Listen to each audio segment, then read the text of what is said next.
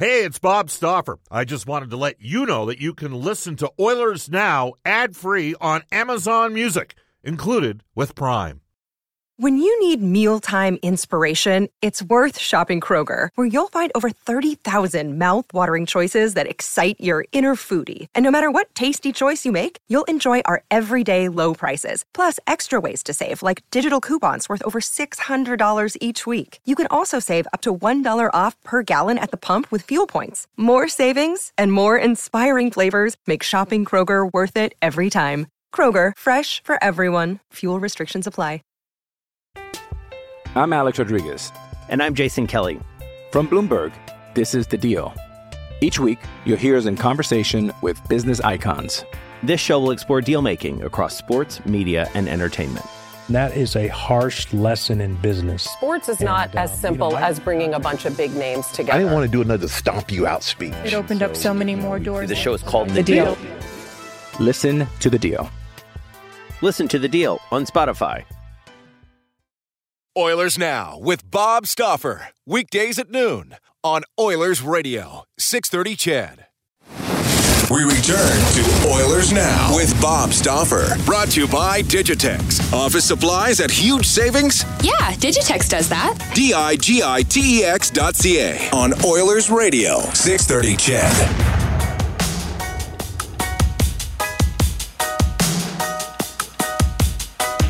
1:35 in Edmonton, back here on Oilers Now. Brendan Ulrich with you in for Bob Stauffer this week. We just had Scotty Upshall on the program to talk about signing a PTO with the Edmonton Oilers, and we'll be chatting with Lou Korak from NHL.com. He covers the Blues up here in a second.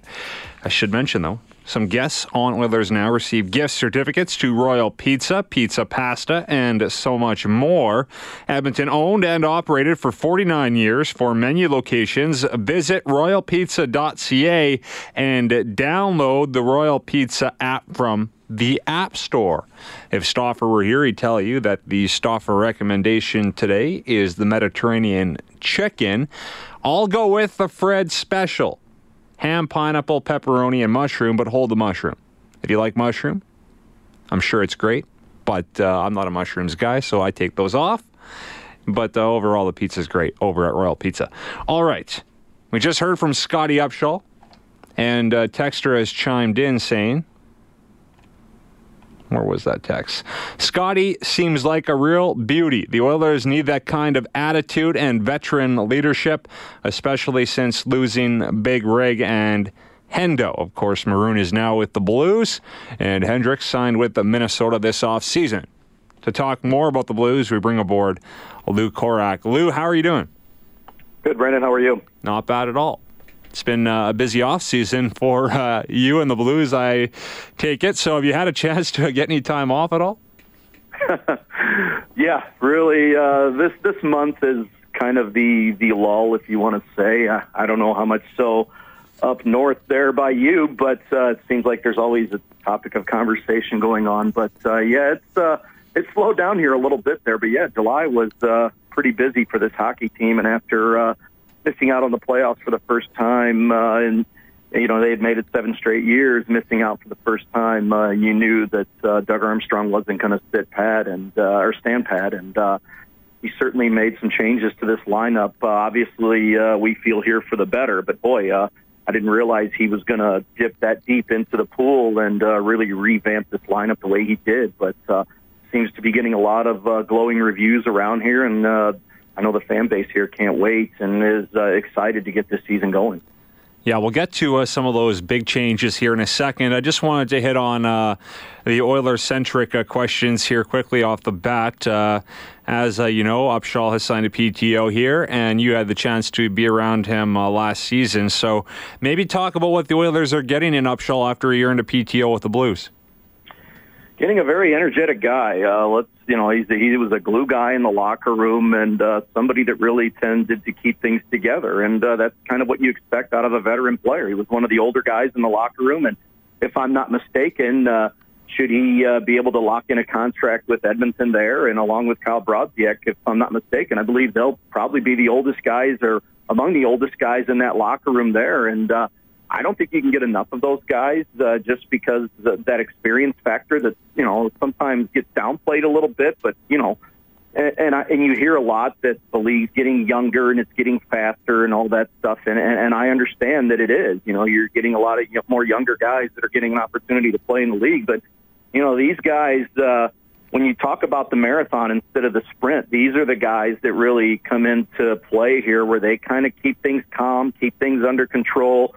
When some of these younger guys will tend to get frustrated when things aren't going well, they'll be the voice in the locker room that, is that voice of reason. And, when he's on the ice, these were guys that not only Mike Yeo last year, but Ken Hitchcock in the past wouldn't hesitate putting out on the ice in any specific situation, whether it be in the offensive or defensive zone, to really light a spark with the hockey team when they needed it. And, when you talk about a guy like Ken Hitchcock, who's been around a long time, obviously likes his veteran players, really trusted these guys, in late game situations when it's a 1-goal game, you're trying to protect the 1-goal lead, or even when you're when you're down a goal, you need to win a key faceoff. Kyle Brodziak's out on the ice, and I'll be honest with you, these were guys that really enhanced this Blues lineup here, and were part of the reason why this team was able to make the playoffs. Unfortunately for them, it didn't happen last year, but what you were getting, the bang for the buck, what you were paying them. These are two guys that were really giving this hockey team an element that they may not have had if they weren't playing here. Yeah, I really like the addition here, and I would bet that he makes the team. And as you talked about, likely playing a line there with Brodziak this season here in Edmonton, he can play both sides as well. So I know the Oilers have Kassian likely slotted in a fourth-line role on the right side, but perhaps, Upshall pushes him out of the lineup at times, or maybe he slides to the left side as well. So we'll see what happens there, but I think it's a great addition, so I agree with everything you just said, and it was nice to get your input on Upshall being around him for the season. You talked a little bit about Brodziak there. The other guy here on the Oilers, Lou, from a St. Louis perspective, is Ty Rattie. And Upshall shared a funny story about playing with Rattie a few seasons ago, how he started on that line and they each had a big game. It was him, Brodziak, and Rattie, and then the next night he was on the top line. So he was saying that it all worked out, but he loves Ty Rattie too. So you've been around Ty a little bit, I take it. And last season he finished with McDavid and Nugent Hopkins. So what can you tell us about him as a player?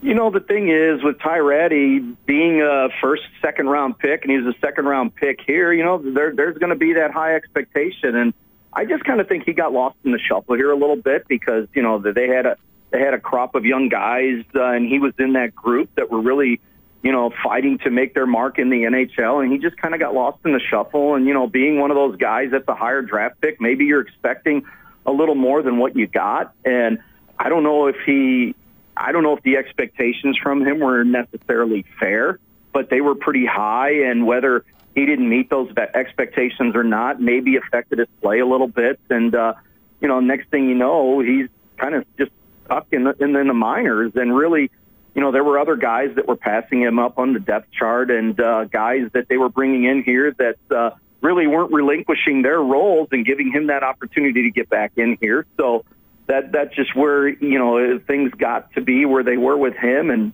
next thing you know, the Blues are putting him on waivers and had cut ties there. And it's good to see that he's landed on his feet again, because I always thought there was some skill there. It's just, putting all the right pieces together. And I guess when you're playing with a Connor McDavid, he can make pretty much anybody around him look really good. But it's good to see him land on his feet. But if the Oilers are able to utilize, some of that skill that he was able to display while he was here, they're going to get themselves a nice, efficient player and a very suitable player. So, depending on what kind of a role that they implement him in there, it'll be interesting to see how he plays moving forward. But I think he's more suited for an offensive role. And, if they give him that opportunity, he should be able to thrive in that up there with some of the playmakers that they have. Chatting with Lou Korak, covers the Blues for NHL.com. Let's get to the busy offseason that it was for the Blues, Lou. And let me ask you first about the Ryan O'Reilly trade.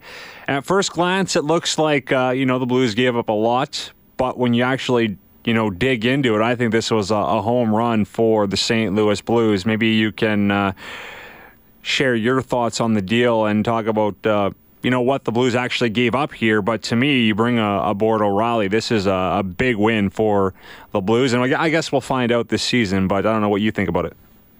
Well, it's huge. I mean, and that was for sure a spot that they were really targeting going into the offseason. They really understood that they had to beef up their center ice role. And I mean, you got a good start there with a guy like Braden Shen, and you end the season really with Kyle Brodziak as your number 2 center. And guys, let me be blunt and honest here. Without Kyle Brodziak down the stretch, and that's why I think that Edmonton's getting a very valuable player there, because without him here, I don't think they're going into the last day of the regular season with a chance to make the playoffs. And that's just the kind of role that they had to put Kyle Brodziak here. But let's be honest. I don't think you really want to have Kyle Brodziak eating up your second line center ice minutes. He's very suitable for the role that they had him in, but that's just the situation that the St. Louis Blues were in. So, going into the offseason, they really felt like they had to beef up their center ice position. And Ryan O'Reilly's a guy that, had been rumored to come here for quite some time. I know, trade talk had heated up there, then it cooled down, then it heated up again and cooled down. And as Doug Armstrong told us, right there at the high noon hour, once we got into July 1st, it started to heat back up again. And, for them to be able to take on a role in a contract of that size, considering where the Blues were up against the salary cap, they were going to have to shed some salary themselves. And for them, the only way to be able to make that deal is to have Buffalo take on some sizable contracts of their own. And, that's where you get Berglund and Sobotka in that, and the two of them, and along with a young guy like a Tage Thompson, who I know Doug Armstrong thought very highly of. But in order to get a quality guy like a Ryan O'Reilly, you're going to have to give up something to get him, and you give up a couple draft picks as well. So, on paper, it sounds like they gave up a lot, but, you're getting a guy that's probably good to get out of the situation in Buffalo and kind of get a fresh start for himself, but a guy that's, going to give you 60, 70 points a year, and who knows, maybe he comes here and plays with a guy like a Vladimir Tarasenko. Maybe he gets into that 80-point range. You just never know. Guy that's going to give, it's going to be solid for you on the dot. And, when you're number 1 in the league on the faceoffs, the St. Louis Blues, they're a team that thrives when they have the puck. And if he's winning 6 out of every 10 faceoffs he takes, that's going to put them in a good position, whether it's in the offensive zone or defensive zone. So he's going to get a big role here, and he's going to help their power play out, because their power play was really dreadful last year. And, that's a role that he thrived in as well, along with Braden Shen. So you're hoping that he's going to come in and he's going to get a chance to play in all different roles here. And whether he's a 1A center or a 1B center, he's going to get plenty of ice time here. And just talking to him, he was really excited about coming to St. Louis. Yeah, certainly lots of options to work with in terms of lines. I know it's funny, Lou, we go back to early in the season when the Blues were rolling out the gate, and that top line with Tarasenko, Shen, and Schwartz was unbelievable. Like, they came in Edmonton, they looked like the best line in the NHL, and they were on fire at that time. So there's that option to have that trio back together, or you maybe put O'Reilly with Tarasenko as well. I know you floated out maybe Maroon sees some time with O'Reilly and Tarasenko on the top line. So lots of options. How do you sort of envision the lines looking to start the season?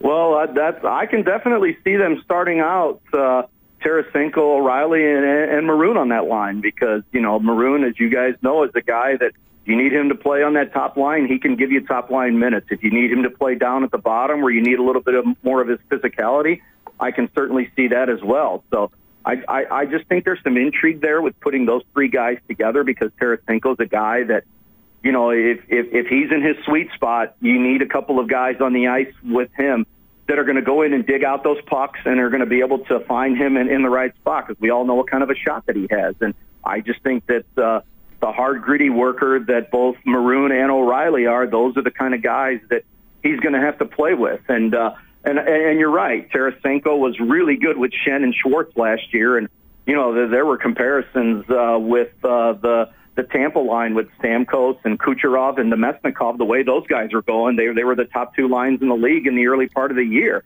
And it would make sense if Mike Yeo goes back with that trio again, but I just think that Schwartz and Shen are two guys that are going to stick together. And now who plays with them?